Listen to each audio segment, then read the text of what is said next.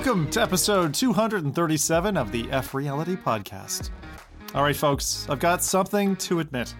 I've been using a doppelganger the whole time. In fact, we all have. It's all spies and fancy toilets with jet spray for your bottom here at F Reality.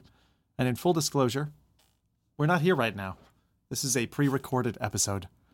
Ghastly, I know. Halloween might be over, but we, my friends, are still ghosts. For today's Zippy Snippy podcast, here are some teasers. Like a sick kick, enjoying torturing patrons? Well, we've got the MR game just for you. Tinfoil hats are back in fashion for the super-powered elitists out there.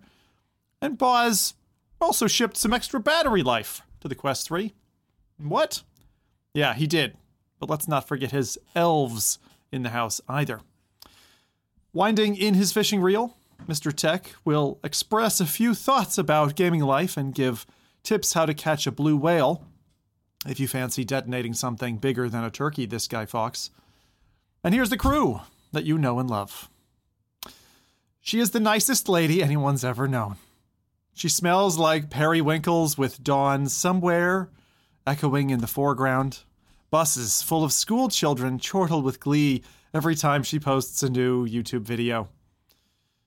Really, she should wear fairy wings more often because just look at this angel. Did I say she's nice? So nice. It's the nicest F Reality member we've ever had. Definitely going to heaven, but not anytime soon. Plenty of years to wash away all that youth.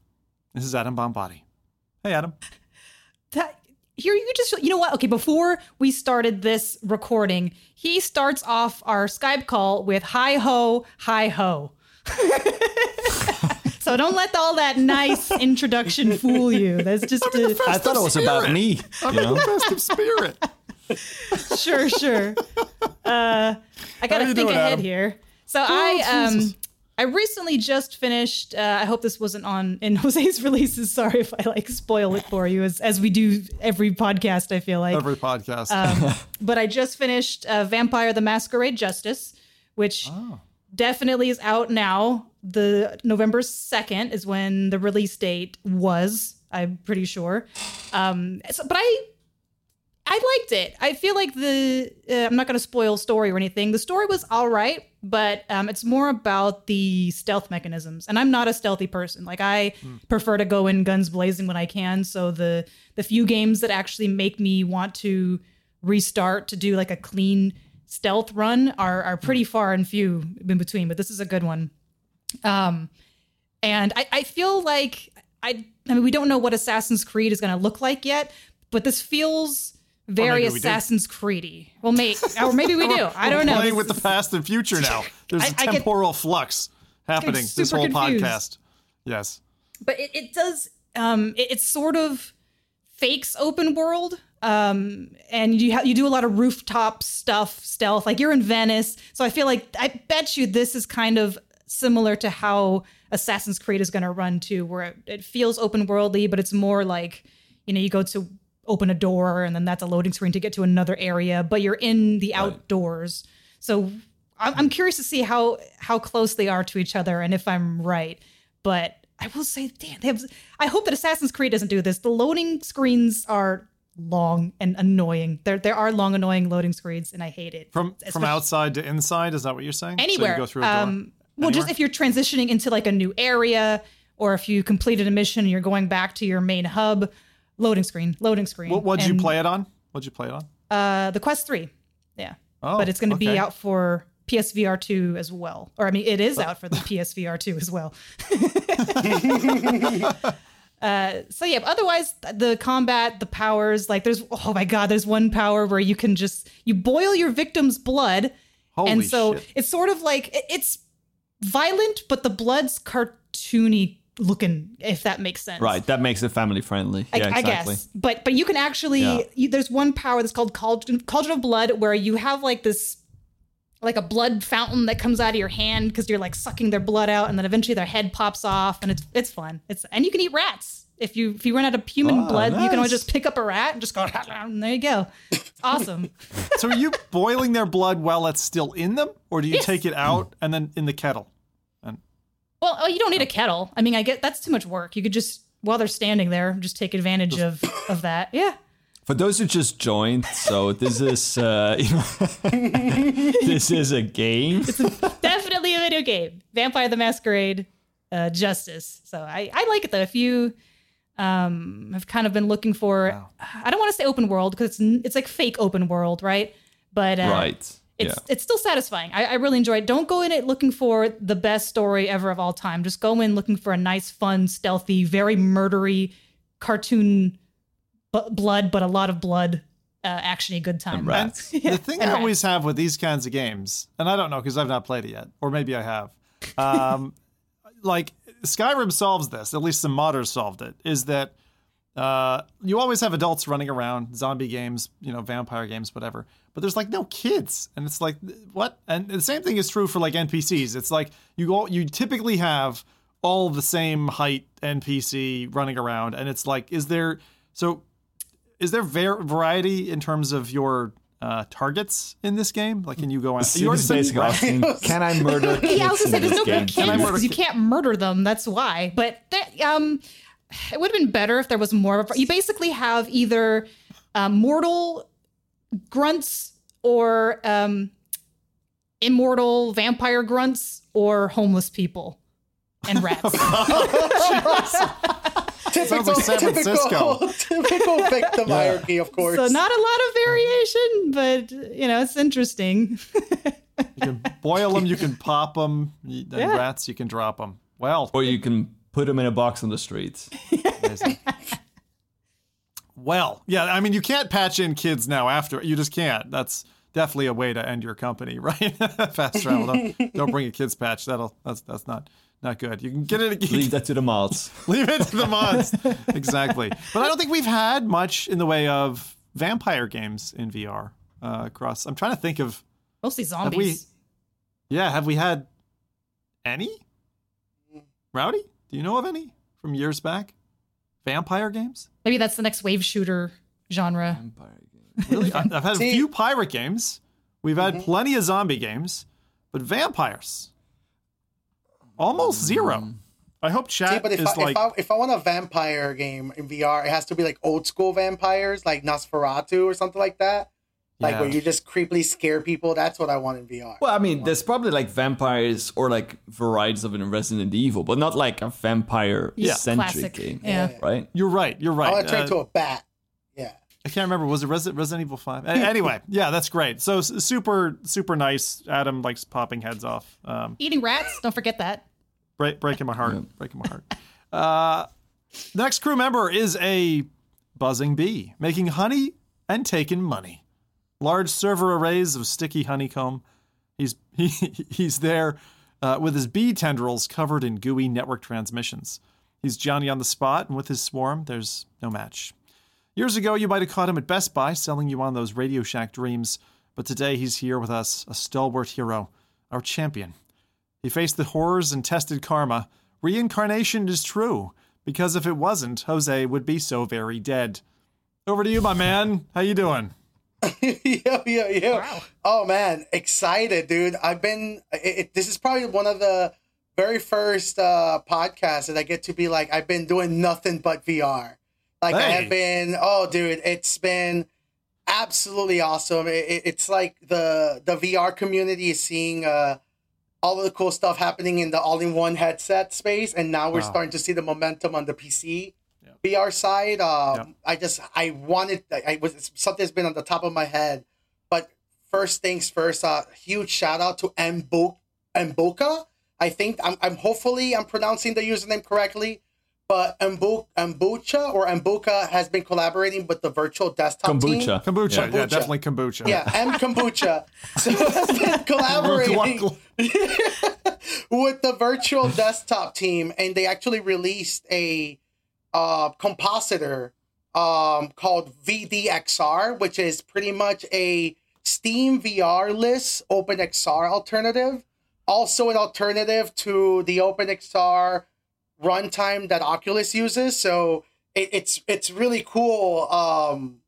The virtual desktop team and all these people saying, you know what, we don't want to support Valve, but we also don't want to support Meta, and they created their own straight compositor. But the reason I wanted to bring this up is it's my own personal test. I'm already seeing about a 10 to 12 frame rate difference. Ooh. Comparing it to standard PC VR.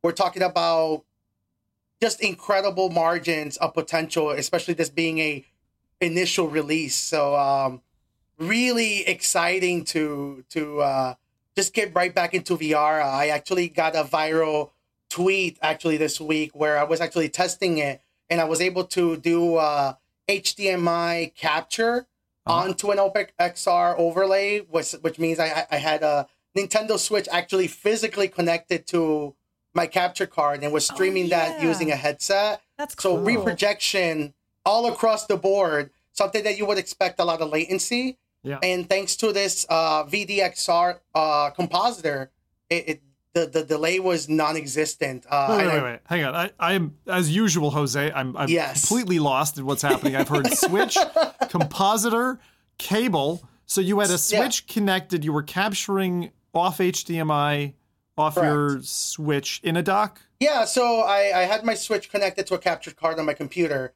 and then using the playback application so I can see what's on the capture card, I had that as an actual overlay on the compositor on OpenXR. So it you was were basically really cool. showing it to your PC and then using PC VR. Showing it to myself, correct. And were you wired or wireless to the headset? It was wireless. I was using wireless 6E. Yeah, it's probably one of the coolest experiences, being able to get a full 60 frames per second without any noticeable delay in playing Super Mario Wonder, which is a platformer that, there's a lot of precision with buttons that you would expect with these kinds of games, and being able to not deal with the latency that I was expecting in VR it's just huge game changer. It immediately started, opening up so many ideas. I have so many, like a list of crazy tech stuff I want to do, because now we have, it's so cool having such a low layer XR. So what is the compositor's job to do that in such a way that it's low latency, and without it, you wouldn't be able to do this? I'm trying to understand where so at the moment, helps. The way the OpenXR works at this very moment is the quickest way is through Steam VR, which means that Steam VR's hooks are pretty much integrated into it. That means the store, the way it handles different headsets. The realities are that OpenXR in order for something to be classified OpenXR, there's certain, I guess, rules that means that you don't need Steam really to access OpenXR. Any headset that adheres to those standards can access it. That's how you can run VR applications on your computer that are designed for Oculus Quest and vice versa. So it's really just a agnostic approach to accessing your own VR game library. That means if you download stuff from itch.io, you don't have to, go through Steam, which is really cool, because we often think of Valve and Steam as the only option for VR, that there's certain markets that don't have access to VR at this very moment because of Steam's regulations. So this actually opens up a now access for third world countries to actually get OpenXR and start experimenting and tinkering. Brazil is one of them that I'm really excited about. That's actually reading in the forums, a lot of people from Uganda, places that they don't have access to the Steam VR or Steam application download layer. This opens it up. Why is so it's restricted based on country? I wasn't aware of that. Yeah, so Steam is a DRM, right? So there's certain regulations and ways that you can acquire these applications legally. That's where commercial restrictions come into play. If you don't have the legalities in order for you to build an OpenXR application or game or experience, then you're kind of on your own. So this actually opens up an opportunity for somebody to say, hey, Steam VR is not here available, but this is a OpenXR game, and you can buy the headsets that open up arcade possibilities. It's super exciting when you really think about the future potentials of the closest thing to an open source, OpenXR approach to virtual reality. This is really a metaverse API layer, I guess, the best way to describe it. And Virtual Desktop is delivering. So it's super kudos to them over there. Got to go buy me some kombucha, I think. For sure. Hopefully, I'm not like destroying that name, but kombucha is good. Yeah, like I love kombucha. So, I'm pretty sure that's what they meant. Well, that is a lovely highlight. That you've all surprised me so far. This is pretty cool, especially given we're recording this like 4 days after the last podcast, which was long, and you've all managed to get busy, which is fantastic. I wish I was as busy as you guys have been. All right, now on to this guy. He's not a nice guy, and I'm not giving him an intro. This is Rowdy Guy. Hi. Hey.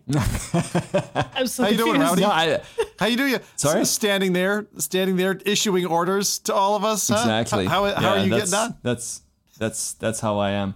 No, I'm doing good, actually. I also have a pretty interesting or eventful week so far. Yesterday, I went to a generative AI event that was organized by Google.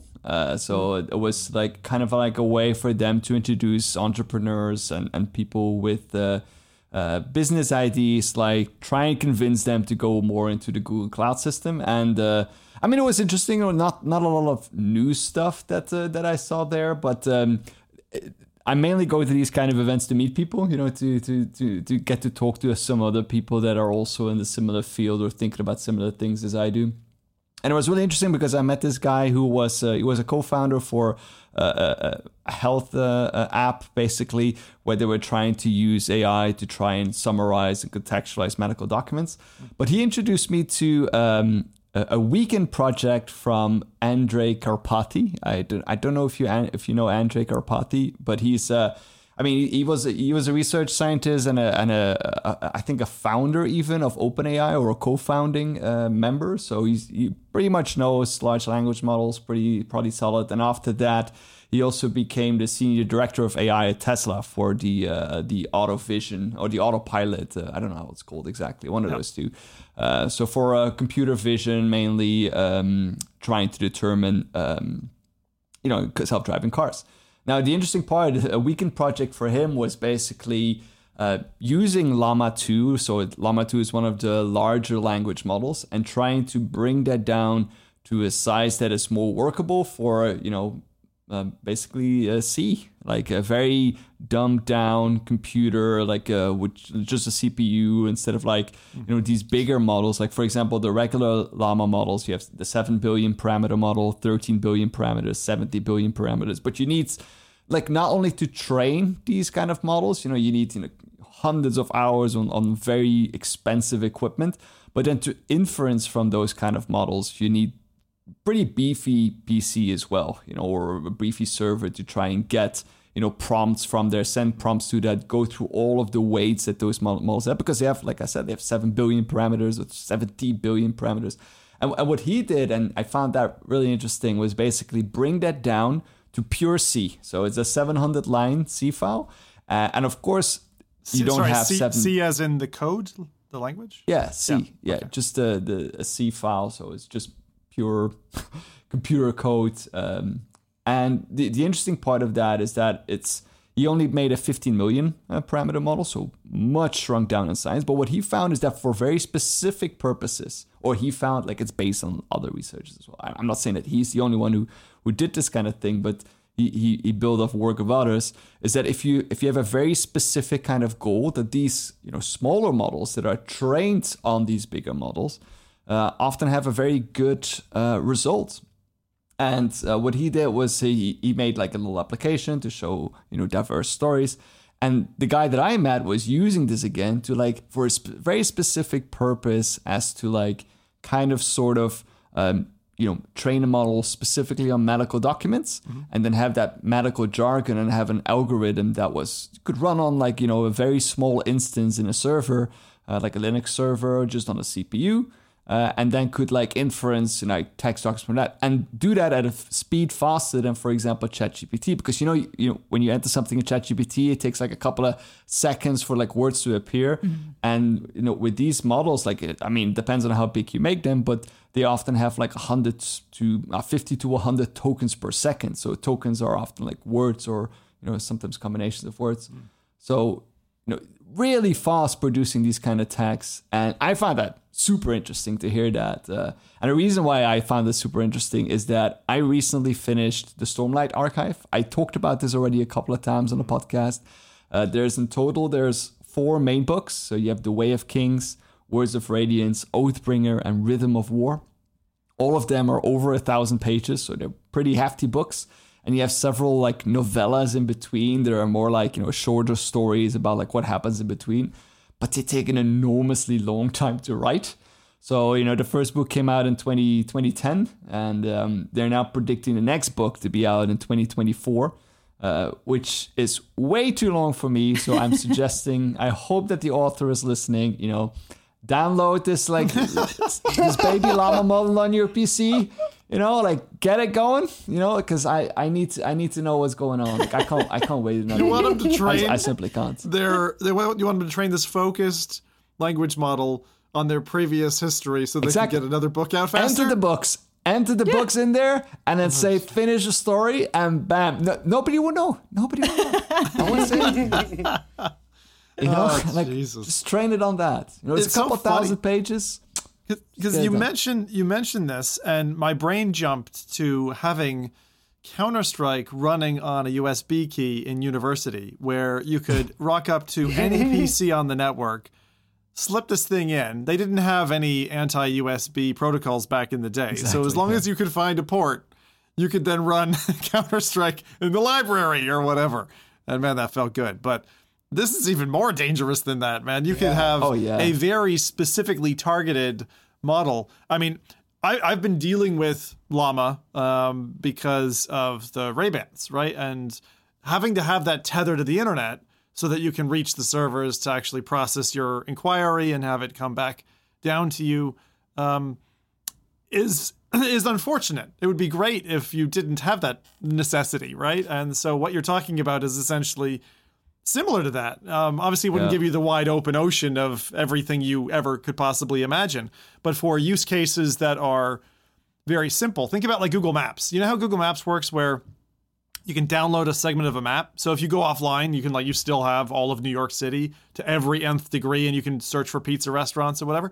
Like with this, you could literally say, okay, well, all the things that I've asked it in the last year, pre-process all of that, load it onto, some tiny CPU running in this frame of glasses, and I can just run with it on the go. I mean, that's all possible. It might even be flashable onto the current day device if they do it right in a small enough, even a year from now. So very exciting, Rowdy, as nerdy as it is. There's a lot of Google as well. They're pushing towards, instead of making models bigger and bigger, they kind of trying to push it to make it a little bit smaller as well, because that would make it of course, there's always a market for these very large models for companies like Facebook and for companies like, OpenAI, and because we need those kind of models to inference from and get these kind of very huge data, because there's so much interesting stuff that happens with it. But on the other hand, there's a lot. It's very expensive, if you use the Google Cloud or use AWS and you run these kind of models, you're paying literally per token. You for every token that you inference from these kind of models you're paying by token, or per 1,000 tokens, or per compute second, or whatever it is. But it's expensive. So having this smaller and smaller and being running on less expensive equipment is, and especially if it's for a specific use case, which I think a lot of businesses probably have. For example, if you have a lot of documentation, you need FAQs or something like that. These kind of things are perfect for developing these kind of documents. It's so incredible that we're talking about this. Literally just today, Intel has officially, they publicly announced that they have been wounded. AMD and NVIDIA is 100% moving in on the CPU space in order to build desktop class locked CPUs that are going to be focused in exactly what you're talking about. They're the not just these companies, but actually it goes all the way up to national security.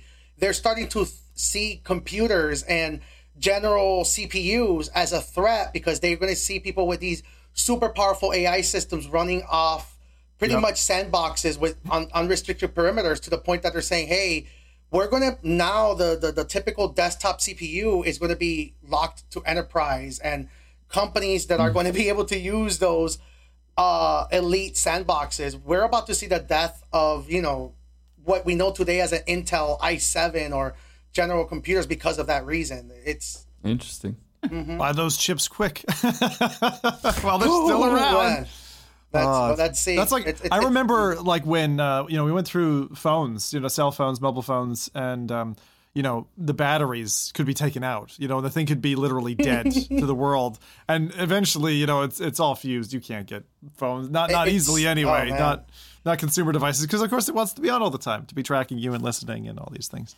That's actually security. That was actually, I was part of literally that specific scene, which was using most electronics. I don't know, Sony specifically used their batteries as a way to lock the security firmwares of most of their devices. The PSP, the Vita, there was something called the Pandora battery that was heavily involved in, which allowed you to pretty much unlock the PSP security using the actual battery because they carried firmwares in them. So that's the reason why, this is just cat and mouse races that... Yep, exactly. Cat and mouse the whole way. Where we're going to end up with one of those sci-fi films before long. Dude, I mean, it really is coming on very fast. Very fast. Literally, they were talking about, imagine somebody with, like, an AI system that can do, end the world in the back of a cell phone, and it's like, whoa! And they're using that as the fear mongering to yoink general computers from the market. Yeah, I don't know. It's really interesting, and also just seeing the way the world has been responding to a few things lately. I mean, Canada, it's kind of fun keeping an eye on that. I say fun with air quotes around it, but it's like, are we gonna like sail off like China from a data perspective at some point? They're trying to kind of control the news networks and other. So it's kind of like watching all of that stuff is interesting. But then when you were talking, Jose, about Brazil and other countries, and constantly, anytime you get a new device out and you post a video related to new hardware, someone somewhere in the world that says, I can't get it here. Is it worth my while importing it? Will it even function in my country? And like, I'm not the person to answer those questions, but it gets you, it reminds you of the fact that there really is only a small number of countries who get access to kind of the latest, greatest hardware. And countries like, let's say, Portugal, oftentimes lose out on this. And it's like, well, hey, we're not that far away from the other bigger European countries. What about us? And then, of course, you've got people, down in the reaches of South America, for example, who just, get totally kind of axed from some of that stuff. So, feel for our friends further afield who don't have access to the new tech in any easy way. And yes, it's worth smuggling across the border. We'll cut that out. Yeah. That's a whole different topic. So, with that, if you're feeling chatty and you've just joined the podcast, just a reminder, we are actually pre-recording this episode. Today for us in the temporal vortex is the 25th of October. So we're not, Halloween hasn't even passed us just yet. And, if I live in a world where it's not okay to also live in the future, I don't want to be part of that world. That's why I've got my Skyrim, Christmas jumper out, because after Halloween's done, we're basically at Christmas. Might as well get out Mariah Carey out of her coffin. I was going to say maybe suck AI her back is to life, but over. I'm not sure that's how it works. Adam, you have to maybe take it AI is like taken over by the time that we air this episode. So cool. The episode will air on, but we won't be here anymore. We'll be alive digitally. This is our last episode. Cyborgs. AI eating AI popcorn, just watching it, like kicking back. Yeah. Silly humans. Jesus. Little did they know. Oh, jeez. But anyway, I'll encourage you, if you've got things for us or whatever, just pop them in the comments on the video if you're watching us back afterwards. If we happen to premiere this and you're watching it live, then we'll take a look at your chat as well. Well, finally on to myself. I'm Zim, and I'm just preparing for a podcast with just 4 days worth of content is pretty tough. So this is going to be a pretty lean podcast for you. But I'm pretty relaxed, because this is a fun crew. My personal highlight is that I got to try out something that Adam was going on about last podcast, all that way back, which was the Seventh Guest. So long ago. And I got to try it on my whore of a console. Oh, geez, what's happening here? The PS5 with the PSVR 2, of course. So it was really good to be back in that headset. And I just got to say, still super comfortable, still feels super breezy in terms of the setup time. I still find, even on Quest 3, their software stack, it's a pain in the ass at times. And it's like, it forgets a boundary or something glitches or whatever it is. I don't know why, but Sony's system doesn't feel that way to me. Like, it doesn't feel like a pain in the ass all the time with updates or whatever. It's just a breeze. So it was nice going back. But man, after I played Propagation Paradise Hotel first, which is an ungodly dark game. Yay! It's like, tests the dark levels, right? And enjoyed that a lot. And then I moved on to Seventh Guest. And it was funny because my audience was like, you messed up the gamma. It can't be this bright. And I'm like, no, that's the game. The game has this kind of funny aura where it's not gloomy murky. It's actually quite bright. It's like almost like green bright ectoplasm-y, sort of like a green mist like or something. That's one way to put it. It felt like kind of like a Ghostbusters film or maybe another ghost film where you walk in and it's midday, but like the shades are drawn and it's just like there's dust scattered around. It felt like that, kind of gray-esque, right? Like kind of that level of light. But I have to say, I'm a guy who loves like room escapes and those kinds of puzzles, like puzzles that you don't expect. And this one really felt like the Invisible Hours had a baby with a room escape game. And so it's got really cool characters that have this volumetric capture that is really well done. It's not perfect, but it's a step up from LA Noire, the PSVR or PCVR title from Rockstar. For those who were like, what? Rockstar made a VR game? Yeah, go check it out. It's a tidbit. It's a snippet of a couple of hours from LA Noire, their game, which had that wonderful facial capture a few years back. And this felt like that in the faces and animations of the characters. Really impressive. So Adam said it was cool. I checked it out. It's cool. It's cool as well. And the puzzle design is just fantastic. So far, really good. Absolutely zero repetition. Nothing I could have expected. And the story is pretty gripping. So yeah, I'm sold on it already. And I definitely want to beat that game. So I'll be revisiting it and running it the way through. I don't know, Adam, did you get a chance to beat that game yet? Or... No. With everything going on, I haven't even had a chance to try the released one out now. I'm so sad. And I'm like, I don't know if I'll even have time in the next 2 weeks, but I'm going to try really hard. Because I really liked it. Like you said, the puzzles were really fun and really creative. And I'm stupid. Good. Like me and puzzles, not good. But I enjoyed this one a lot. Yeah. Very good, Neanderthal Adam. Glad to have you on the team. Just the puzzle hit team. stuff. Definitely, on my bucket list, it's get F Reality into an escape room in real life one day and do an escape room together. It'd be fun, I think. Maybe a horror one, just for Jose. But anyway, so that was me, and I was just super happy with that. The other thing that I just wanted to update people on is last podcast, which to me is 4 days, to you guys is 2 weeks ago. I said I was going to take back the Ray-Bans. I was taking them back that day. Oh, no. I'm having difficulty... bringing them back because they're just a really cool device at capturing moments. It's little moments, right? They're limited to a minute recording. But I'm now at the point where I'm like trying to convince the wife. It's like, maybe I could just keep them. I was wondering. I kept seeing you post about him still. And I'm like, wait, it's after Saturday when he said he was going to the store to return them. And he apparently still has them and is commenting on people's comments who has them with pictures. You're making it a business expense. You're all here promoting it, man. It doesn't help. I did a VR job, got some money, and I'm like, I could pay for that. It's one of those situations where you're like, covers it. But it's just the videos are effortless. That's the thing for me is like when you want to create a video or a picture, and you can modify things. Like so, for example, I modified the software. It allows you to do this so that instead of holding down the button, which I always think is a little bit creepy when you're like looking at something and you're like hold the button just for a second, it becomes very obvious what you're doing. You can change it so that it's just a tap, right? So just like you would if you were wanted to take a photo, you invert those two. So now I've got it where, like if I'm looking at a house that I really like the look of, and I don't want someone seeing me take my phone out and take a picture of their house, I can literally just say, hey, Meta, take a photo. And it'll just snap it, and I'll keep walking about my business, and no one will know. The other day, my wife was saying something really endearing to me, and I tapped the button just as she walked into the room, recorded literally face to face. She didn't notice that the little light was blinking on and off, and that's how discreet it actually is. That's how I feel in person with it as well. You don't really notice it. It doesn't catch your eye, which is a good thing. Maybe not for the urinal, but it's a good thing for it's a good thing for when you just want to capture a nice little life moment without getting in the face of it. Because everyone puts a face on when you're like, hey, cheese and all this kind of stuff.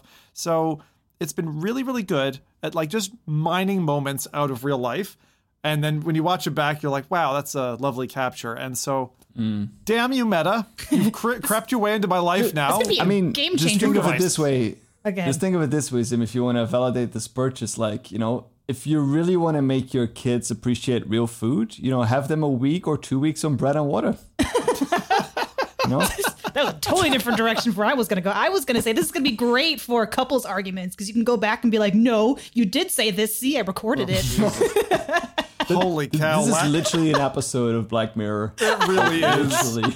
It literally is. I think that's that's not a good idea to record. That's gonna get everybody in trouble. I've actually had that chat with my wife where I'm like, don't send me the stuff over WhatsApp because then Meta knows we're fighting or whatever. But of course the Quest is sitting there in the corner watching me and the phone's recording me. And in fact, Big Brother's here. We're just living in 1984 now. And for those who don't get that reference, can't get better if they can't listen. That's just the unfortunate. That's just like the unfortunate reality. If they don't get that sweet data, it ain't gonna get more fun. Yeah. So I don't know. I mean, I still might return them. Sit on the idea and come back to it in 4 months. Mm-hmm. But right now, you can see it in my face. Yeah. Keep them, bro. I've still got a while. Still got I could take it back. Next weekend, like when the podcast would run. So. We'll see what the next week does to me. Oh, I was too late by bringing it back just by a day. I begged the manager, begged him so hard. I don't know if you and look, I've got it recorded. I don't know if you mentioned this, but I did see. I feel so bad. I think it was Gamertag. I saw he posted a video about it where he spoke about the ability to replay videos, but also the audio that gets replayed. If you do have the glasses on, it will play the spatial audio. I said that. Which means that you do get a more surreal memory because you actually can hear the exact audio, how it was recorded, which can actually make it much more meaningful. So I think that's Sorry, I didn't mean to cut you. No, go ahead. I was just saying, so maybe GT said that, but I had responded to a video that the other Jasmine had recorded at this beachside restaurant. I guess she was coming out of it and there was some music playing or whatever. And I had my Ray-Bans on just coincidentally when I played this thing back on Twitter, and the spatial audio carried through. So as she's turning her head and stuff, I'm hearing the music behind her and I'm like, I felt in her shoes to some extent, even though I'm looking at a flat video. And the same sentiment that she shared, which is it's just so easy to kind of walk about with this thing on. So I might end up returning these and just switching to transition lenses or something, because one of the things I'm doing a lot is I'm working during my workday using them, but they're sunglasses. So it's like I'm fighting the sunglass part a little bit. And I'm like, maybe I could justify spending even more money now. Man, I'm now thinking. I'm now here thinking about a part of your experiments. Have you tried rewatching a full-on 360? I'm on the edge of my seat. Hear me okay? Yes, watching a. He's going to come back to us at some point, and we'll get to hear the rest of this story. I've been really tempted, though. But if I get them, I would want the transitions, too, so I could actually use them indoors. But I'm like, it's Christmas. Yeah, I was going to say, because then that's they're already... Let's see, they're already about $309 for the base model in US, so it's $420 Canadian dollars. It adds at least another $200, so it's a $600 Canadian dollar pair of sunglasses, which if you then drop or sit on or something, you know what I mean? I could justify the $300 US dollars to myself, but I'm not sure I can go higher right now. So are they we'll see. Fragile feeling? Do they feel? No. Oh, okay. No, they're not. They're not flimsy. Have you tried replaying? Sorry if I don't know if my question went through. No, it didn't. Come back to us, Jose. Go and ask that question. So what we're gonna ask. Have you tried or tried rewatching recording in a VR, like a VR video? where you have the 360 audio recorded and replay that with the Ray-Bans and see if you could actually pick up on like maybe like a Beat Saber recording. Because actually now you got me thinking about like content creation that's done in VR being rewatched with spatial audio headphones. If there is something there that the Ray-Bans can potentially unlock. Don't know. See, I don't know enough about how the audio track, like it's clearly just a stereo recording, I think, but there's something about how that gets handled with the up and down firing speakers in the arms that makes it feel like certain sounds are separated from other sounds. In the same way that a nice pair of open back headphones works with your favorite album. You put it on and you're like, wow, I never knew a drum kit was over here and the guitar was, you know, you can think of it as almost like degrees of separation. So you're like, oh, at 20 degrees in a different direction. So I don't know. I'll have to try it out. The other thing that I'm still planning to try out is try to do a pseudo through the lens shot and see how that comes out as well. So there's more testing to be done in the limited time I may or may not have with those. So who knows? Maybe by the time the podcast airs, I'll have returned them, or maybe not. I really do think for people who are thinking about them, like I said last episode, they're just a really cool device, and it is definitely the first smart tech that I've been enamored with. The Apple Watch, as I said before, it felt like a leech that sat on my arm and like just wanted to pull my eyeballs to notifications all the time. And it's similar to TikTok. I felt uncomfortable with TikTok, uninstalled that shit after a short amount of time. Same thing with the Apple Watch. It's got to go out of my life. Just didn't feel like a healthy relationship. So far, not a toxic relationship. When AI comes in and it can tell me things about the scene or whatever, in a heavier way than it is currently enabled by Meta, I don't know what that will do. So I'm curious to see which way this takes the train. But yeah, some people have been saying it's an easier to fall in love with device than a Quest 3, and I would agree with that. I would agree with that. It's a very easy purchase. It's very easy to kind of couple into your lives. So that was my long-winded highlight. Thank you for bearing it. And let's move on to the newsreel. No sponsors this week. So first up, I wanted to highlight, for all of our sake, and as a little bit of a dovetail from the last episode, given that was only 4 days away, ignore the gravity well and the time difference, was that we spent 90 minutes together in Horizon. All four of us tag teamed up and Jose took on the horror game Gauntlet in Horizon. So I wanted to ask you all how you felt that went and what you thought about Horizon, after that. Frustrating. I was going to say, it may be potentially relationship ending for some people. Yeah, like I was about to be my last time with the F-Real. No, I'm joking. Yeah. No, it was we hilarious. have it recorded, Rowdy. We saw all saw all of that. You muttering under your breath, and the cursing. I thought it was funny. I like to call it virtual incompetence. when did you transition? Because we all transitioned into roles that I didn't expect us to necessarily play into. Because we haven't spent that much time in multiplayer. We've done a few. We did Demio. We did a few other titles. But this is maybe the first one that really went smoothly. And Rowdy immediately we played a ghost game called Haunted High, which was one of the two things that we played, but it was really good. Kind of again, we're all thinking kind of Ghostbusters and that kind of theme, ghost hunting, Halloween. So we played this, and it was weird. First off, I'm going to set the scene really quickly before I continue with my question for Rowdy, which is the basic game mechanic is you basically pop zits. It's like popping pimples all around a map, but they're ghost pimples, and the ghosts don't want you to be doing that for some reason. I don't know if it's their babies or something, and they chase you down. So, and you're in a high school setting, so it's corridors, kind of like a college campus or high school, something like that. And you got places you can duck into to hide from the ghosts. And in the central room, very much like Phasmophobia, your team, like sitting out in the van, can help you, right? But Rowdy immediately took this job upon himself. After maybe just a round or two, he sat in this room, and then he just started barking orders at all of us, and it was great. Control. It was fantastic. Yeah. Oh, I loved it. He would get so frustrated too because he's trying to track all three of us down. He's like, okay, go now. And then like all of us go out even though we're in totally different areas. And he's like, no, Sim, you go back in. No, Adam out or Jose out. And it's just like, it was chaos. But I felt so bad for Rowdy. The best part was like when Jose was in the room, like in the control room. And I was like, Jose, whatever you do, don't leave now. And the next time I look at Jose, I see him like screaming and running outside, like bringing the monsters back into the mission control room. I didn't know they could come back in. We're just staring at him dying. To be fair, I didn't know that the ghosts will go inside the control room. I did not expect that part. And then you got liquefied. I watched it. Yeah. It just got liquefied into this big puddle.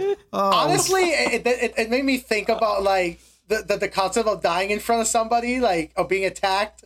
Because I just literally witnessed myself being murdered in front of you guys. And you just staring at me with no ability what to do. It's like, man, this is basically, I guess this is what it would feel like. But yeah, man. Those guys were mean. But man, the amount of times that Jose died, like it was amazing. But it's like we're a minute in. Jose's already expended his 3 lives. It was like, what? Jose, how are you dead already?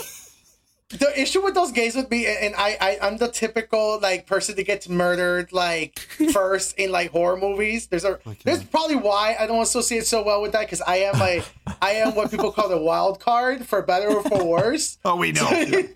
So I'm just like, hey, listen, let the cards stack wherever they fall. The best part is when Zim like tried to like have you tag along with him. Yeah, no. And it was like you were just like the bait. Listen, I knew the role. I knew the role I was signing up for. I was like, listen, this is probably a better use case. Stick close to me, and then I was like a monster there, and Zim just like ran off. Opposite direction. He was like, like I don't need to be fast. I just need to be faster than the other guy. Like, oh man. Rowdy knows me. I'm so fucking evil. Like that was so intentional. Listen. That was a fun one though. I really liked that one because it had objectives and stuff. So I'm curious to see. We have to try some other of the game type worlds, and I want to beat that one. Like Rowdy's battery died, and then Jose, you had a call to go to or something. Yeah, I think I just had to leave after. So we resigned to like, all right, we'll like finish off this thing. Adam and I got to, I think, level 7 and then died there. But there are 10 levels. So you can actually beat, 10 levels. And there's a bunch of achievements that go with it hand in hand as well. And there were I didn't look at the collectibles. I think you did, Adam. What did we get for, beating as far as we did? Some kind of sticker. Well, another thing you can throw up in the air when you do this. I don't remember. I don't know what those are called. The hands. I love it. Stickers. I love it. Active emojis. Yeah, whatever they are. Where you throw your arms in the air and confetti pops out. It was it's a thumbs up thing. It's a thumbs up sticker. Oh, thumbs up. Oh, okay. I don't know what was it? A ghost? I think it was like a skull head. It was some kind of head, either a zombie head or ghost head or something. I don't remember. Oh man. That was good though. That was really, really good fun. And that's the kind of thing I came away from it. Just thinking like, what does this mean for like Rec Room and VR Chat if another contender has actually entered? Because I got to tell you this, every time I pick up my headset, and again, this is going to make me sound like a goddamn meta shill. Every time I pick up the feckin' headset, Quest headset, right? Playing standalone Quest games, no joke, like out of 5 or 6 people who I have online, 4 to 5 of them are in Horizon. Like, that's weird. Wow. That's like, it's working, I guess, for them. And this sucks for 2 reasons. Number 1, we thought they would die, and they kind of deserved to die, and they didn't. And number 2, if you're not in a place where you can actually play this, then you're just going to resign all of us to, we have meta devices and we suck. But I get it. But like, get a VPN. I think this is a good time to do it. Find a way to try Horizon in its current state. I was really impressed with the amount of fun I got out of Haunted High specifically. Trying the other games that we had played previously were good. Decent to good. I wouldn't say great, but good games, solid games that were fun, and I'd happily play for half hour, an hour.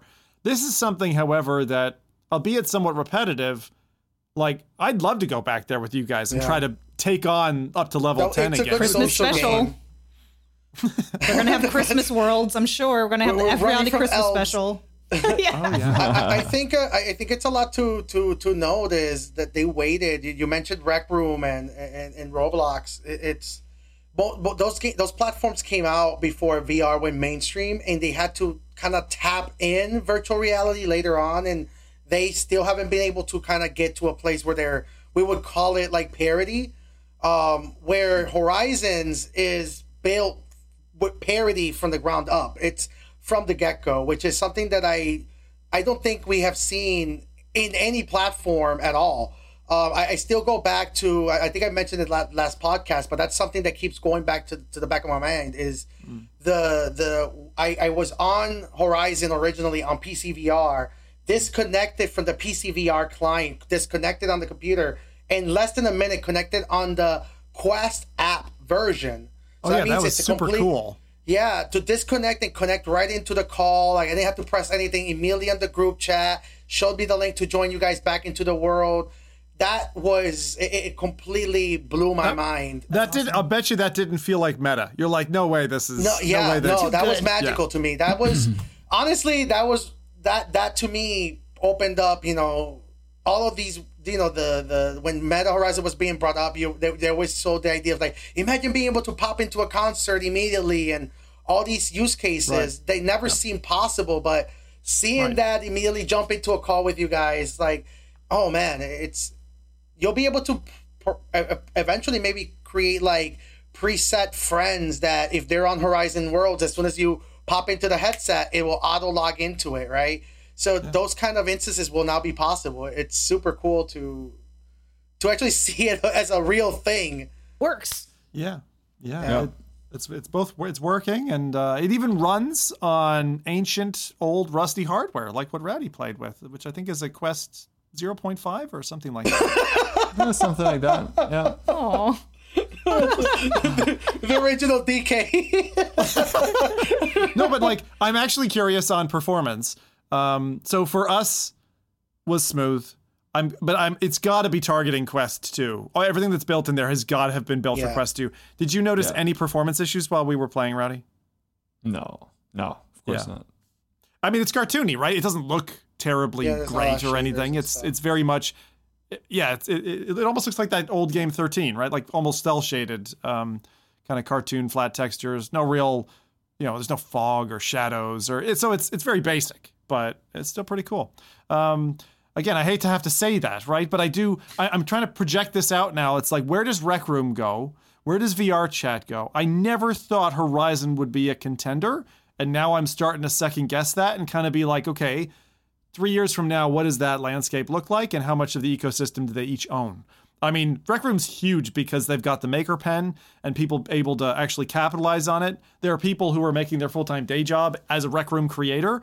I don't know how VR chat works in that respect. Adam or Rowdy, do you guys know? Patreon. It's not like directly through VR chat. It would be like, you get private. You get like specific rooms in this VR chat world if you're a patron of the individual. So it's usually like third-party ways that they have to do it, which is like, it could be better, but. And then VR chat themselves keep the lights on through VR chat Plus or whatever that's called. Mm-hmm. Which gives you additional emotes, a wardrobe of, 30 or 50 characters you can swap between. It just gives you those kind of premium features that it's not a necessity for day to day. So and not scalable. Cool. And at the end of the day, I think that's the important note. Is like we have seen world or platforms and games that try to keep the lights on with just cosmetics. That runs out. I think that what Horizons has best is corporate brand, polish. They'll be able to perhaps get the giant companies that kind of dabbled with VR chat years ago, but they got scared about all of the stuff that VR chat could be done and kind of avoid it. And then they started, building their own metaverse world and all these. We saw the boom in virtual real estate, but the realities that we're creating that is because there was brand awareness or fear from using platforms like Rec Room or of course, or VR chat. And for good reason. So it's really funny because I thought that the death knell for Horizon might be the fact that they had such a big brother, and they don't accentuate it, right? But the whole point is they've got a cleanup crew that's basically monitoring and can, if you report it, it'll play back audio. They can kill your account, all that kind of stuff. So it's every user's got a gun to their head when they sign up and go in for the first time. Rec Room and VR Chat don't have that. They have some security and reporting features, but it's more of a catch me if you can. It's an after the fact. And that, like Gorilla Tag, it's almost impossible to keep up with the user base given their financial model. Whereas I feel like the same content monitoring team that is tied to Horizon could be tied to other platforms that Meta builds in the future, and that team could expand. God, I really don't like necessarily rooting for this champion because I don't think it necessarily takes us into a good place. I think it might end us in a dystopia. And I still want that those worlds, Rec Room and VR Chat's worlds, to exist. Like VR Chat is an artisan's paradise. The worlds in there are incredibly detailed. It's beautiful. You know, you go in there and there's places you can find that are just pure tranquility, and you just chill out for the night. You know. Again, I want to just shout out Raindance has their VR festival coming up. If you get a chance to get a ticket or see those shows, see the things that they've cherry picked. Pay attention to that. They do a fantastic job every year, and I think it's their 9th year. So with that, anything else on the Horizon experience, guys, before we move on to the next little news bulletin? Christmas special. We're going to have to come back. They're going to have Christmas worlds. Maybe I guess since they're limited in certain countries, they probably would be okay with Christmas, right? As a holiday to celebrate. I don't know. You know, some places are kind of weird about that. I would say, oh, sorry. In the 8 countries that they're live in, I think Christmas is celebrated in about 7 of 8 of them. So. The holidays, it'll be snow stuff, not Christmas, just holidays. Winter solstice, it'll be Christmas themed. That's what they call it, something like that. So, yeah, whatever. I would say that you know, if Meta's listening, add Horizons as the home launcher, you cowards. Like it's clearly. You mean going there first? Yes, like the home launcher. Home launcher. Yeah, don't do that. The Oculus Home should be Horizon World. No way, dude. We did that already. We did that for 5 years. We did it with the Vive. We did it with the original Oculus Home. It's like I don't think we're ready for that yet. I agree that inevitably having the place that's customized, that's yours, that you can bring other people to, that you can launch from. It's a little bit about what Adam was exploring with their home feature last podcast. Yes. Like and you're a futurist. Like you're not thinking like necessarily just compartmentalized into today. You're thinking even months ahead. Oh no, I'm saying now. They can do it now. The home launcher, the home launcher experience is there. You can launch to Super Rumble from the virtual living room. Why not? It's all there.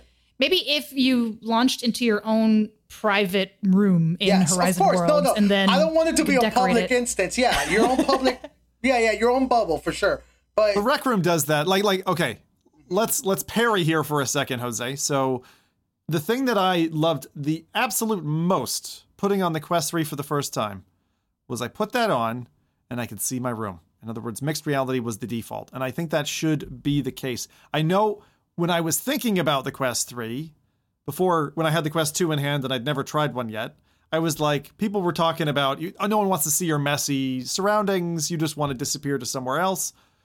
I 180'd completely having tried that myself. And now, when you talk about kind of taking away my actual home and replacing it with something else, my personal preference would be don't do that. Now, if you're saying I can have virtual mirrors on the walls and portals to the games that I like or whatever, and it's customized for me and somehow dynamically doesn't require me to set up Spatial Guardian every feckin' time I go in the headset, and it just intelligently is able to lay that stuff out in the configuration that I want, okay, I'm on board. But if you're talking send me to the virtual plane like they have in Rec Room today, where you go to your little bedroom and you've got the dartboard and I've got a couple of beers lying on the couch because I thought it was funny for a kid's game to, I call it a kid's game, for a couple of beers to be hanging around a kid's game. I don't want that. I don't want to be just in another virtual environment anymore. I think I like real life. Why not? And that's what it's shown. Why not both? And I know that they probably couldn't do it because everyone is going to, take your headset into different rooms. But since it already maps your space and stuff, why can't it just give you a virtual version of your space? Because you mapped out all of your walls and crap, furniture and everything. Cool and then you double tap. So you have certain augments that will stay in virtual reality or in augmented reality. So just, it's just there. You can view virtual or not. Yeah, that's exactly what I mean. I like the idea of the infrastructure, the network connectivity, the handoff. I love the idea of entering, the metaverse and immediately, it's like going into a virtual world that, hey, all these people are online and you can immediately, go into their if their home environment is set to public, you can just pop in there. You know what I mean? In a matter of 2 clicks. I think that's... The only other argument that I would have against that is something that I've experienced with the Quest Pro recently, which is like work zen. Is it can be set on the charger, controller's docked, headset docked, and I'll pick it up and I'll throw it on my head in the middle of a work day or whatever, and straight away, virtual desktop kicks in. I don't have to launch anything. I don't have to do anything. So I'm just bam there looking at my super huge monitor with my document there ready for me to work and collaborate or create. And it's frictionless. So the last thing I want to do is bring friction into that.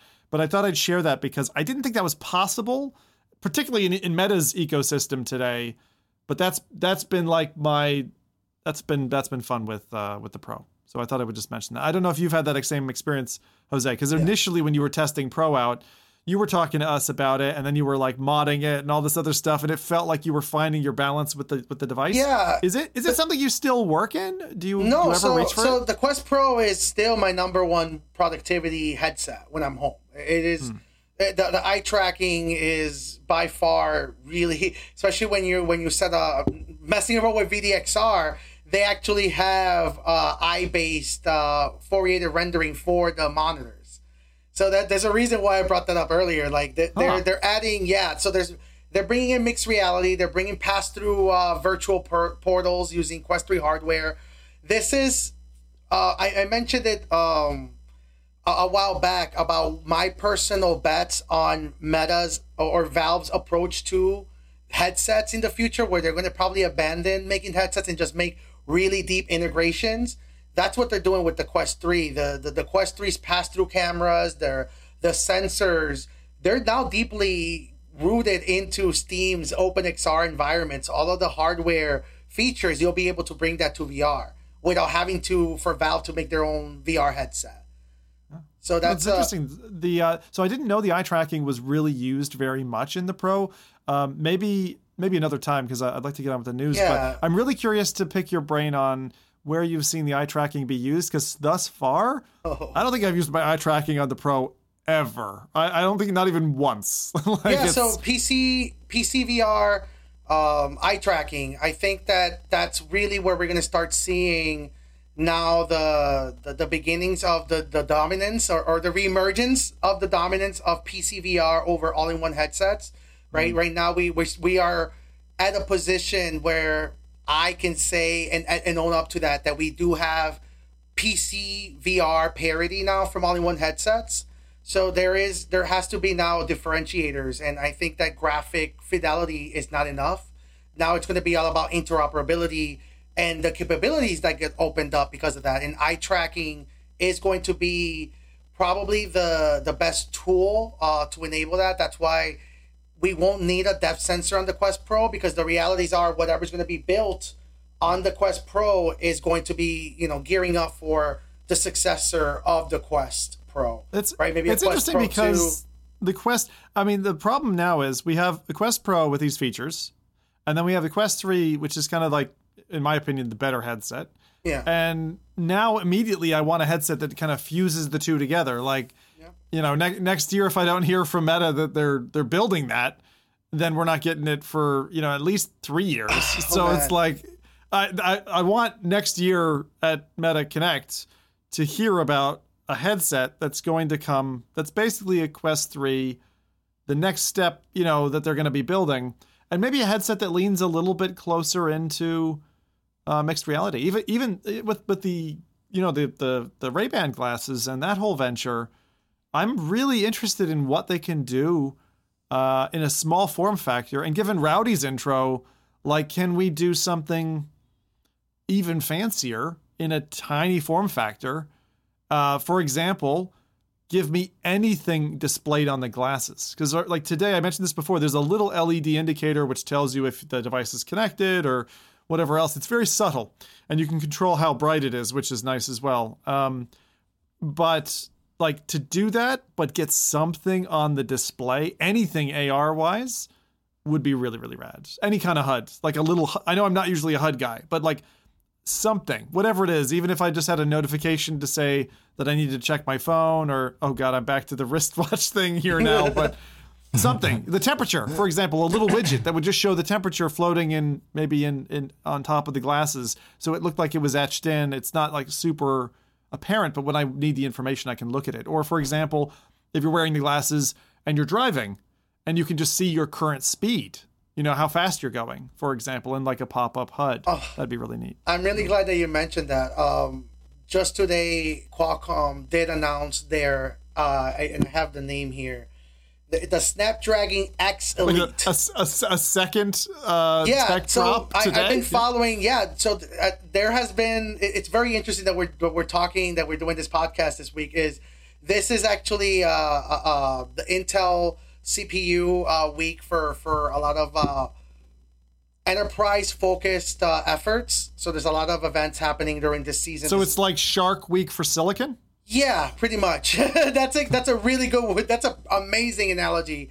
October through December are usually where we start hearing about the efforts for quarter two of these technologies. But Snapdragon actually introduced something called their X series CPUs, which are 100% going to take on the similar CPU architecture as the Vision Pro headset, which are you mean the split? all-encompassing CPUs.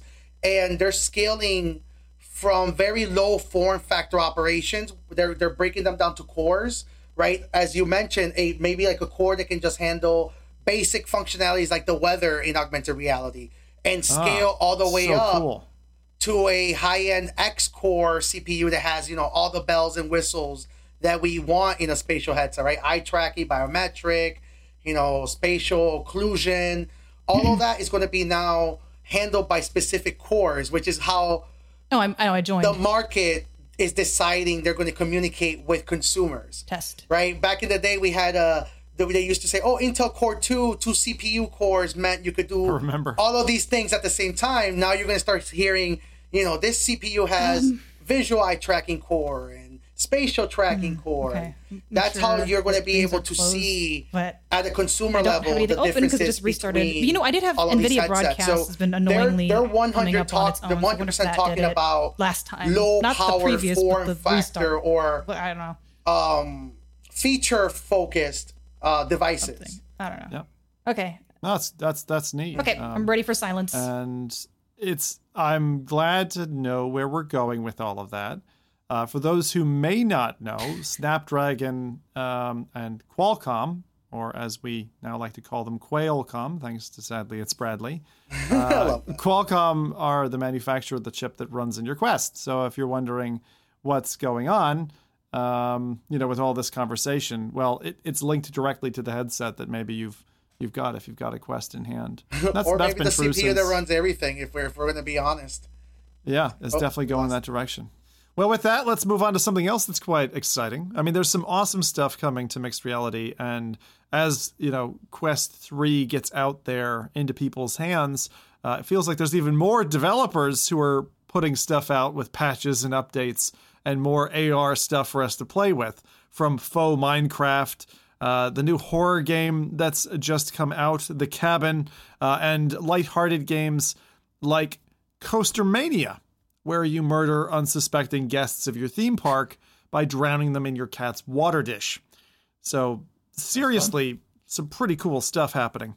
One of the things that's an update to Coaster Mania, which will be old news to most people, as this will have been a week and a half ago that it came out, is that the Coaster Mania now it had MR before, and you were able to play with your coaster in your room, but now it can kind of dynamically connected to your room, set you puzzles. And it felt to me very much like playing Laser Dance. In other words, you're going from one side of the room to the other side of the room, with coasters and what have you. So I'm really looking forward to kind of toying with that and playing with some of that. But absolutely, chat, you guys have a responsibility here as well. Let us know what you've been enjoying in mixed reality and augmented reality. It's hard to know what to call it anymore.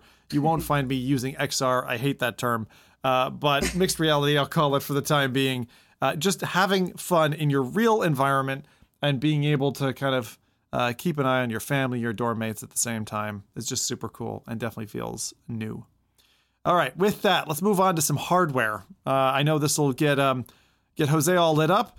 So there's a post on Reddit that I ran across, and every so often I run across a post that just makes me giggle. This one reminds me back to years ago when Rowdy, Mike, and Nathy looked at me. We were discussing Vive wireless modules, high bandwidth wireless modules, and I said, no fucking way I'm ever putting that thing on my head and getting brain cancer. No, thank you. And ever since that point, anytime anything kind of went that way, they'd say I was wearing tinfoil. Well, it's not just me who's wearing tinfoil anymore.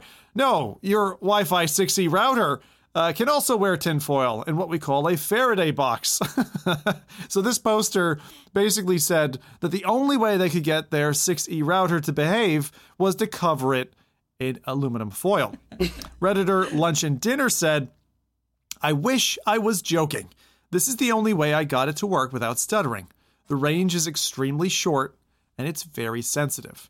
But when it does work, whoosh, it's smooth as hell.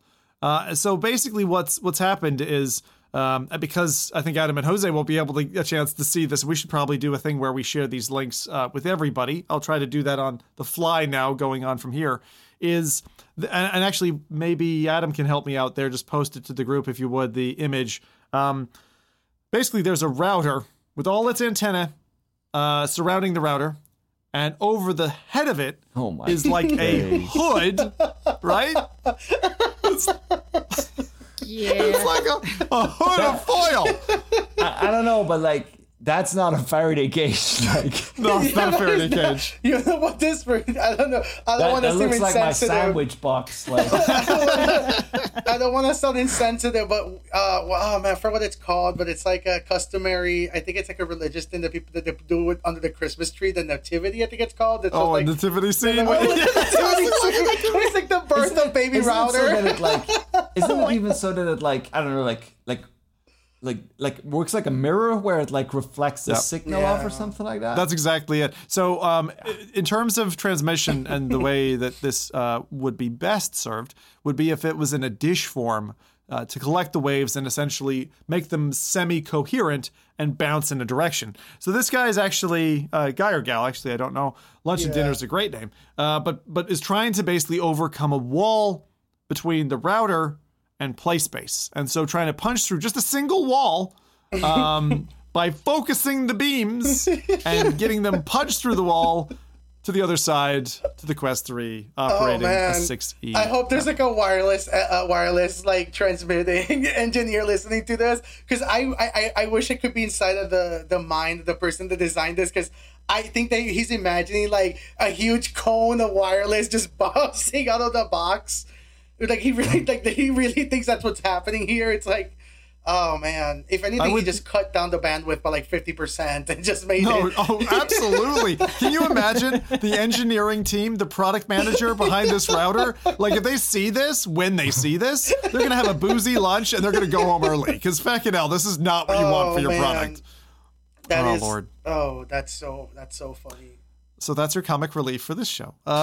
With that, let's move on to what I like to call the stinky well or MetaQuest updates.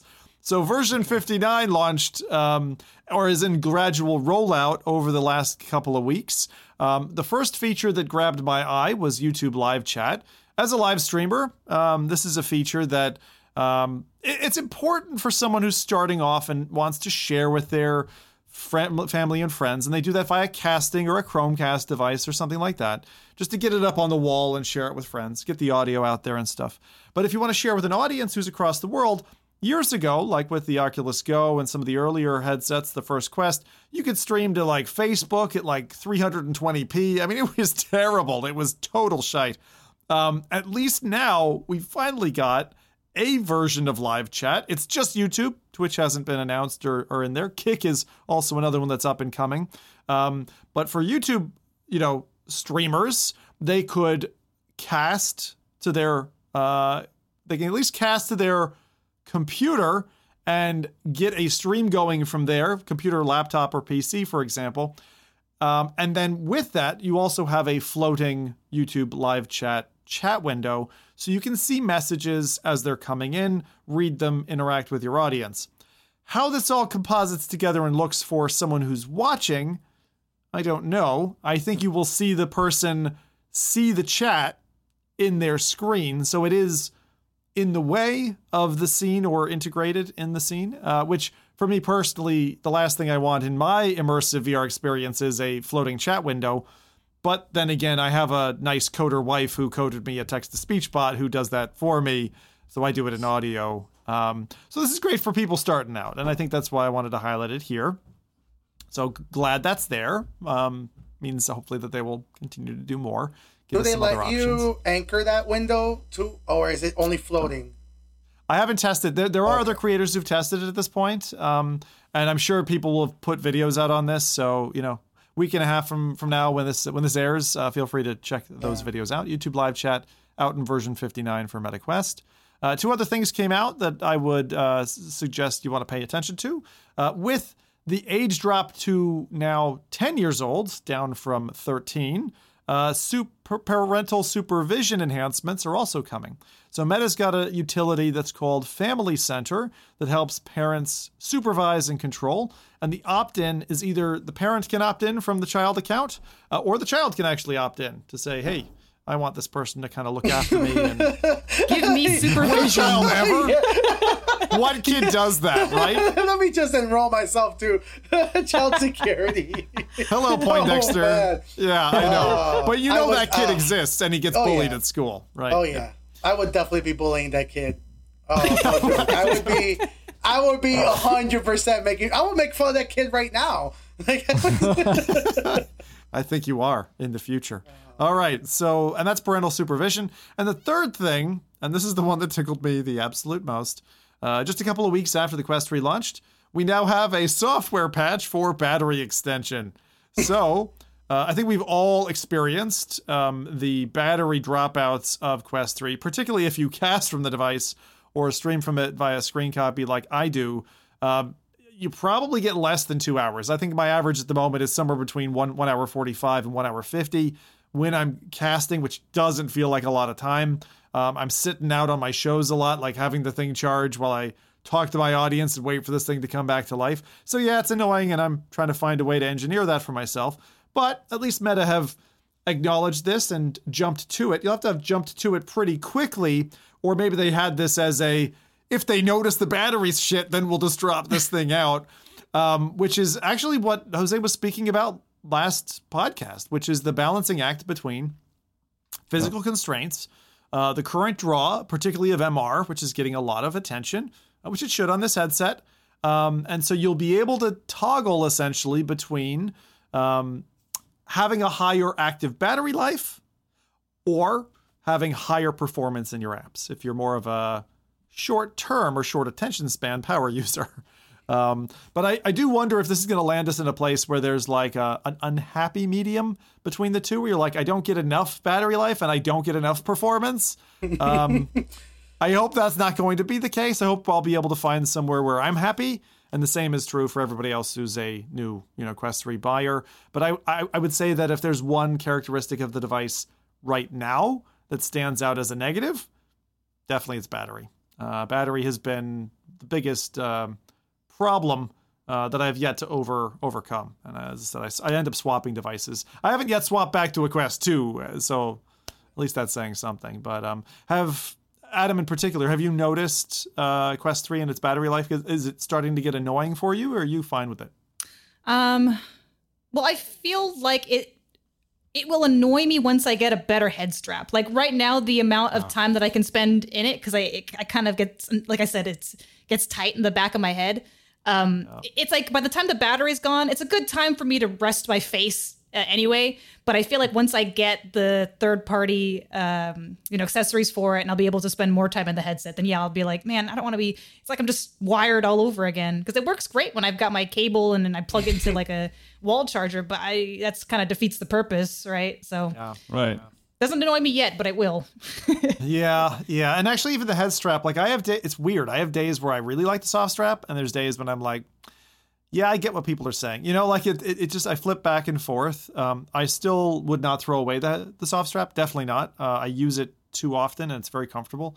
When you're lying down, when you're just using it quickly, it definitely transports more easily, so I'm still glad it's the default, but I do think most people are going to end up with a secondary, a second strap, Okay, so those are it. So YouTube live chat, parental supervision, and a battery extension from Boz. Boz did host a kind of another Q&A as he likes to do. I won't go into the details of that, but you can look it up if you're interested. Finally, I wanted to talk a little bit. I know last time we touched a little bit on Ghostbusters. I saw Nathy put a video out, which was interesting. I like catching up with our old pod mate. And he basically said that overall, the kind of look and feel of the game was decent. He thought that the gameplay was quite a bit repetitive. And I don't know if it was maybe his godforsaken bright orange wellies getting to his brain, but whichever way the game goes when it comes out, whether people enjoy it or whatever, I don't want to labor on it, but I suppose personally, like I felt that our experience in Horizon, right, kind of satiated my need for a spooky game. Now, I'm not a Oktoberfest kind of guy. Oktoberfest is beer, so I was going to say, that's the wrong one. I'm a fan of that. I'm totally a fan of that. Scariest thing is getting drunk. But the whole, like, spooky skeletons kind of Oktoberfest, like, every creator out there needed to do all, like, Halloween-themed videos. I've never really signed up to that. I'm curious, Adam, I mean, obviously you came out in cosplay in the last session, and now we're into November podcasting, but Halloween, is that something that from a content perspective, like I haven't checked, are you spookifying all of your content, or do you don't care? Not this year. Normally I like to, but just because the Quest 3 came out so close to Halloween, and then it's like there's just so many regular games coming out, I just didn't have time. I would have liked to cover more scary stuff, but it was just like, no, with the vacation coming up at the end of this month, or having had happened already, depending on when you look at it. I just didn't have time. So I am kind of bummed out about it. But yeah, I mean, Vampire the Masquerade's kind of vampire-y spooky, and then you had Seventh Guest, which is, haunted mansion spooky, like not scary, but and they were quality titles, actually. So we've actually had some normally we get a load of shite. Like you get such bad stuff. So we'll have to see how, Christmas turns out. I don't think there's any Thanksgiving themed themed VR games. I think that's very specific. Well, it's hard to Jose's Wild Turkey Extravaganza VR coming out on Thanksgiving Day. Well, details upcoming. In Canada, you guys already had your Thanksgiving, so that's just weird, right? You're like, okay, but we let's double celebrate dip. American. I mean, wouldn't you if you had double true. Thanksgiving? Yeah. I fucking double dip every year. It's like, Thanksgiving 1 and Thanksgiving 2. Guess the same thing twice. with it's the same thing with the first of July. Like we get 1st of July, then we get 4th of July. Fireworks double. It's great. We should do that here. I don't know why in America then we don't just celebrate everybody else's Thanksgivings and 4th of Julys. But you know what? I will say 4th of July, big like ego. People are putting fireworks off in June, so I don't know. It's a month-long thing here. Yeah, I'm glad we don't have more for my puppy's sake. My dog doesn't like, not the puppy actually, but my dog. Yeah, she hates fireworks. It might have something to do with the fact that we had a spinner that I nailed to a shed in Scotland, and I lit it up, and we held her in place, and it went off like a demonic portal. My God! Because we were trying to train her that fireworks were okay, and then she panicked. We let her go. She ran to the house, all the way upstairs under a bed, and was panting heavily for 2 hours. So that'd do it. You're the kind of dad when you catch your kids smoking, it's like, now you're gonna smoke 15 packs of cigarettes. Yeah, they're gonna learn. See what happens. Yeah, we were trying to ease her up, and she was kind of doing okay with the small ones, and then did not like the spinner. So oh God. Yeah. I think we broke our dog. So that aside, Ghostbusters, by this point, people will have played and enjoyed and all that, so I won't go into that too much. But with the spooky season now officially over, it's on to explosives. Well, hey, I gotta love the season of blowing things up. Now, Americans might not understand this, but in the UK, we had what's called Guy Fawkes Day, where you celebrate a terrorist and you blow shit up. It's wonderful, especially because the weather's usually miserable. I remember being out in my garden, it's dark, it's rainy. You're literally sinking fireworks into mucky soil and then shooting them off running squidgily back to safety, that sounds like my kind of blowing holiday. fireworks off. It is we need to a bring that great to the holiday. States. Guy Fawkes Day. So look it up if you don't know Guy Fawkes. Thought I'd give a little tip of the top hat. V for Vendetta is based on something about that, right? Yeah. Correct. Yeah, absolutely. Oh. Guy Fawkes, right? Yeah. Guy Fawkes. Remember the 5th of November? Oh, That's man. The gunpowder, treason, and plot. It's so good. It's so good. That's a worthy film to watch again. Or the comic book.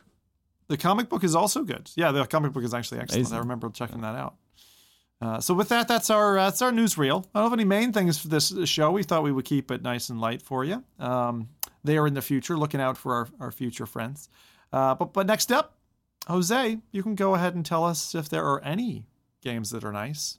Any games like Adam, but surely not that nice. Impossible. No games for y'all. No, I'm just kidding. No games are good, guys. So I actually wanted to pick 2 games that actually are games I'm actually quite looking forward to personally. I wanted to... There's so many games that we have mentioned, and so the first one we have is Demio Battle, finally releasing on November 9th. This is the action role-playing classic game, no Demio, but this is their competitive term, I guess, PvP version approach to Demio, which is player versus player, up to 4 players, 1v1 and 2v2. I don't think you can do 2v1, but yeah, so it's a... You into that? You into that? Dude, hey, listen. Some people like a tough challenge, right? But oh boy. Okay. But yeah, that's Demio, November 9th. No price. Actually, yes, $19.99 US. They do have a pre-order price of $17.99. That's about 1650 pounds. Pre-order 1485 pounds for pre-order. And yeah, that's Demio Battle. And after that, I don't know if you guys have tried Demio Battle yet. Yes, I have. I absolutely have. And I have certain reactions, which I will share next podcast. But right now, I haven't tried it. But I will have tried it by the time this airs. So if I happen to be in chat, ask me about how Demio Battles work. Or check out my video if I have one. I don't know. It's possible. Yeah. So, and up after that, we have Assassin's Creed Nexus VR. That releases on November 16th. $39.99 US, 33 pounds. It's a VR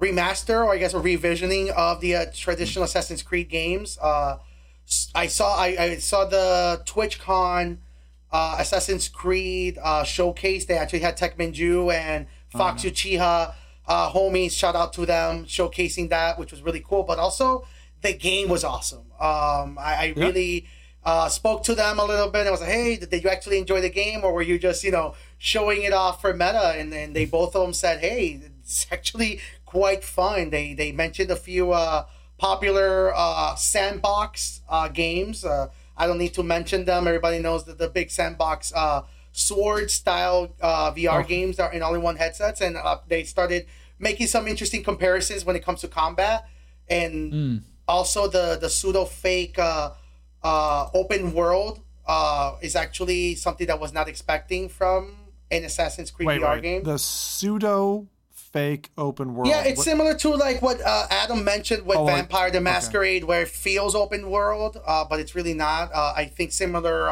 tactics are being used in Assassin's Creed.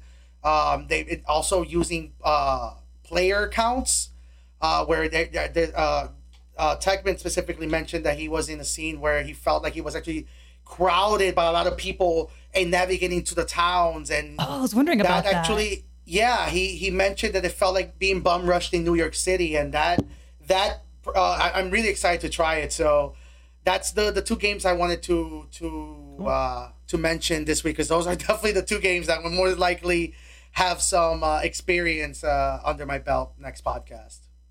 Sounds good. Nice. Yeah, those are good. So with that feedback, I'm curious. So for the Assassin's Creed one, for example, kind of looking good. Is that tempting? I mean, Jose, it sounds like you're totally bought into that. Oh yeah, I'm a huge Assassin's Creed fan. Like Ezio's story, it's one of my favorite personal all-time favorite game stories, specifically Ezio's storyline. So being able to revisit his character in the games, I'm just so hyped for it. So good pick from your perspective in terms of the use of the IP. Yeah. Yeah, for me it's a little bit different, I think, because I'm also a huge Assassin's Creed fan. But like, I hope it's gonna be more than just like nostalgia. I do hope that it's going to be more of a, like, again, like I'm a little bit scared, especially because they, the characters they've picked, they're such big stories. Like Ezio's story is so big. You have Cassandra, which is also a very big story. Connors, yeah. And Connor's story as well. And then it's going to be, I hope it's not going to be just like, visit this world real quick, a little bit, look at what you can do all. And it feels a little bit more like a tech demo than to me. And what I really like about the Assassin's Creed story is that you are this character, because you literally go into, being this character, and then, you go through the entire storyline. And now it's like, it's a little bit more like split up. Of course, maybe they've done a great job with it. I don't know. Like, but it does make me a little bit wary of like where this is going. While I would prefer it to be, a little bit more fixed character, new character. The IP is there. You don't need to visit, all the characters of which the story is completely done, and then like, just make something new and like make it exciting and like, use all the tools you have rather than like, now this is how it feels to be Ezio, which I'm sure is awesome, but I think that wears off really soon. But the thing is, I think it's fair to say, and we've seen this a few times, when you convert from a stellar flat game and you try to imagine it in VR, it's kind of like when we used to have literally like 2D games, like a 2D Monkey Island. Exactly. Go 3D. Yeah. Right? And then you were in a 3D world, and it's like it doesn't feel the same because you've changed how I as a player interact with the game. So I don't think that fandom converts across that barrier is what I'm saying. And for me personally as well, like, I mean, I've gone, back in the beginning of VR when there was literally like nothing to play. I've done a ton of Vorpax, I've got a lot of slack as well when I was playing Fallout in VR, and I made videos on that like 2 years before Fallout VR was announced, and then 2 years later people were angry at me because this is not the real Fallout in VR. It's like, oh no, I mean, I did this like 2 years ago. There wasn't even mention of it. But anyway, like, I've done that a lot, and it's really cool, like, for example, BioShock Infinite, awesome, fantastic game, and putting a headset on and then being in that world and looking around and being there is fantastic for 10 minutes. Yep. Like, and then it's like, okay, yeah, that was cool, and then you turn it off, and I hope that this is not going to be like that it's going to be like, I mean, of course it's going to be way better than 4-packs, but like, I hope it's not only going to be like, oh, you remember this character from like when you played Assassin's Creed? Isn't it cool that you can now like see him and interact with him? Like, okay, cool, we've done this. So this is the next character. I'm like, yeah, like I don't really care about that. I'm going to use an analogy here for a second, because to me, what you just described is kind of like if you listen to a band's top hits album. And personally, I never really like those. I want the album from start to finish. Like, I'm not a song guy. I'm an album guy. I want the whole thing end to end. And kind of what you described reminds me of if I was to compare Grand Theft Auto and how LA Noire was presented. So LA Noire, when it was first in flat, was a series of kind of long cases that you could run. Yeah. And all we got in VR was really like a bite-sized part of it. You got driving scenes, you got a robbery scene, you got interaction and doubt the person scenes, but it was bite-sized. It was little flavors of it. Doom VFR did a similar thing where it wasn't the full Doom that we loved. It was just kind of it was like a taster, a teaser for it. And I think it was because in part it works, but yeah, it doesn't satisfy you. It's like candy versus dessert, right? Like when you want a chocolate cake and someone gives you a bag of Skittles, you're like, I don't know. You know what? I'm good. I feel like VR versions of big IPs are kind of like Netflix miniseries of big movies. Like they're trying to make, and it's not necessarily, I guess, a bad thing, but they're trying to take like slices of life. Like, oh, take this big IP that you like, and now we're going to do a spin-off version of, now you get to see through the eyes of this character that you know and love, or like, oh, see this, but in a different light from a different perspective. Yeah. It seems to be the thing now, and it's not Yeah. I don't know. I guess it depends To on me, the that IP. feels very much like they don't feel like VR can hold on its own enough, and therefore they need to go to these like, you know, and I don't agree with that. Like I think VR is strong enough to hold on its own, and like if you make a new story, you know, I don't care that it's Assassin's Creed. I mean, of course I care it's Assassin's Creed. Who am I kidding? But like you can do enough with that. I think you don't have to go back to Ezio to make it cool. Like that's what I think. I agree 100% because Horizon is an example, and I know Adam, you're a big Horizon fan as well. You were before I was, but like when I played Horizon throughout on PS5, and I just fell in love with that whole world and Aloy, and the whole thing was just amazing. Oh, I think about Horizon World for some reason. I was like, I didn't. Oh no, sorry, I shouldn't qualify. How dare you put that on me? Adam looks so offended. Okay, now, all right. Now I get what you mean. I was so confused. I was like, Horizon. Yeah, that's fair. How that's dare you? Fair. Sorry. Because I saw it in your face, and I was like, oh, "You like Horizon?" Don't you? So yes, Aloy, you know, alligators, all that kind of stuff. No, they're not called alligators. It's not coming to me. But the point I was making is that when I modded that game and played it that way on PC, and it was the full fat experience, but I was in the world, and like I wasn't worried about motion sickness or whatever, and I had the controls, and I could take down these massive enemies. Like, it wasn't as great as the engagement that you get in Call of the Mountain, the made-for VR experience. But it was damn good, and just like Alien Isolation, even if there's some clunky kind of not made for VR menus or whatever, like, I still want to see studios. I know Rowdy thinks to some extent it's like poisoning the well a bit. I still want to see studios take a AAA title, do the best job of they can to convert it to VR, and give us the full feckin' thing end to end. Because if you haven't played that thing, and you do it in VR, it's great. Like Subnautica, for example, was a perfect example. But like commit to it. Like don't do like, you know, and you know, you remember that level that everybody laughed of this game? You can now do this one level in VR. I'm like, don't. I think it's also important to note that I think what's happening with VR and all of these tests and attempts at creating, you know, VR focused conversions or vice versa is the reality that we are starting to learn that maybe there is a better way to play certain games, right? I've been playing, I mentioned it earlier that I've been playing a lot of 2D flat games in a VR space. That it's turning into my favorite form of playing VR. We have been, especially because of the Quest 3, we've been focused talking about the powers of mixed reality and how you can have a virtual screen and mix into your physical world. But what about a 2D screen in your virtual world, right? It creates a level of immersion, of concentration, unlike anything I've done. As somebody who deals with very wild card ADHD, you know, sometimes there's value of having, you know, the screen that I want to focus on virtually, you know, following my eyesight no matter where I'm looking at, and then having, you know, virtual bliss around me. You will love Mario. Exactly. You will concentrate one way, shape, or form. I actually, a lot of people resonated with that. I think I mentioned it here, but it truly is noise canceling for the eyes. And I think that 2D gaming in virtual spaces is probably, and that's what we're seeing with Valve. That is exactly what Valve's moving towards. They're going to convert all of their Steam library into a way for you to play them in VR. And I think I'm more excited about that over anything, because we're not thinking about reflections on a screen.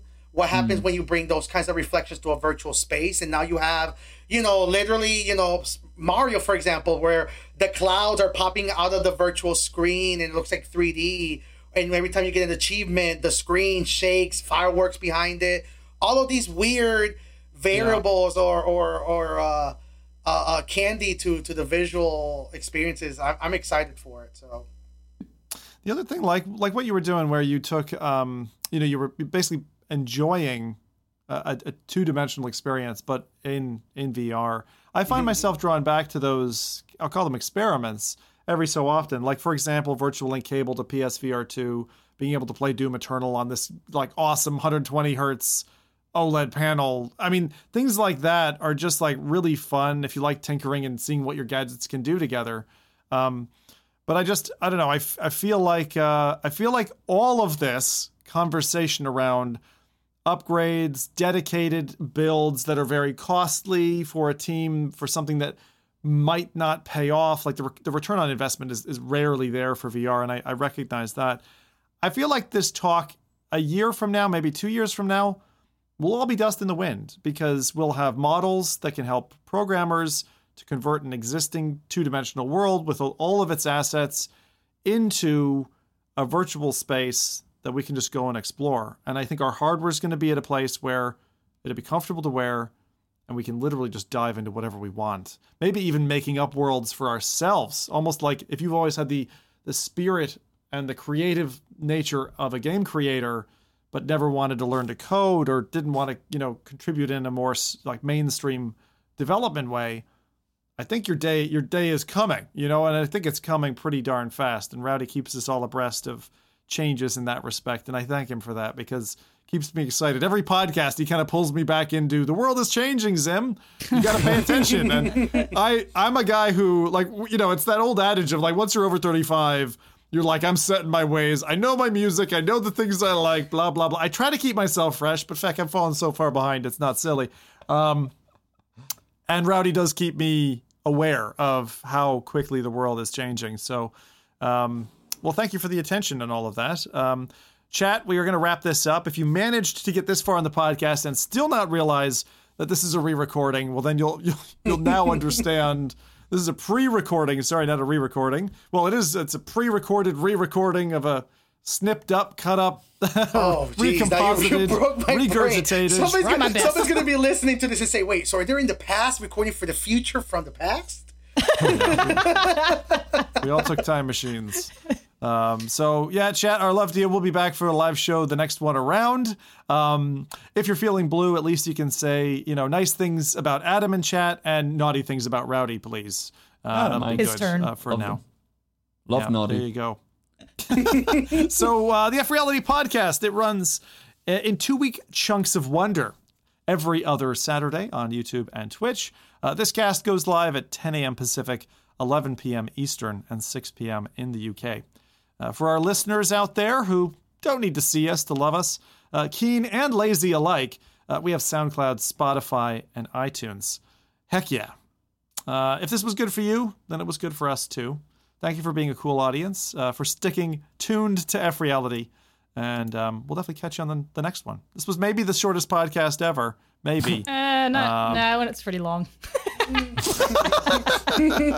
We'll see once you cut all the fat out, Okay, so, all good. Sure. All right, crew, let's bow out and take our leave.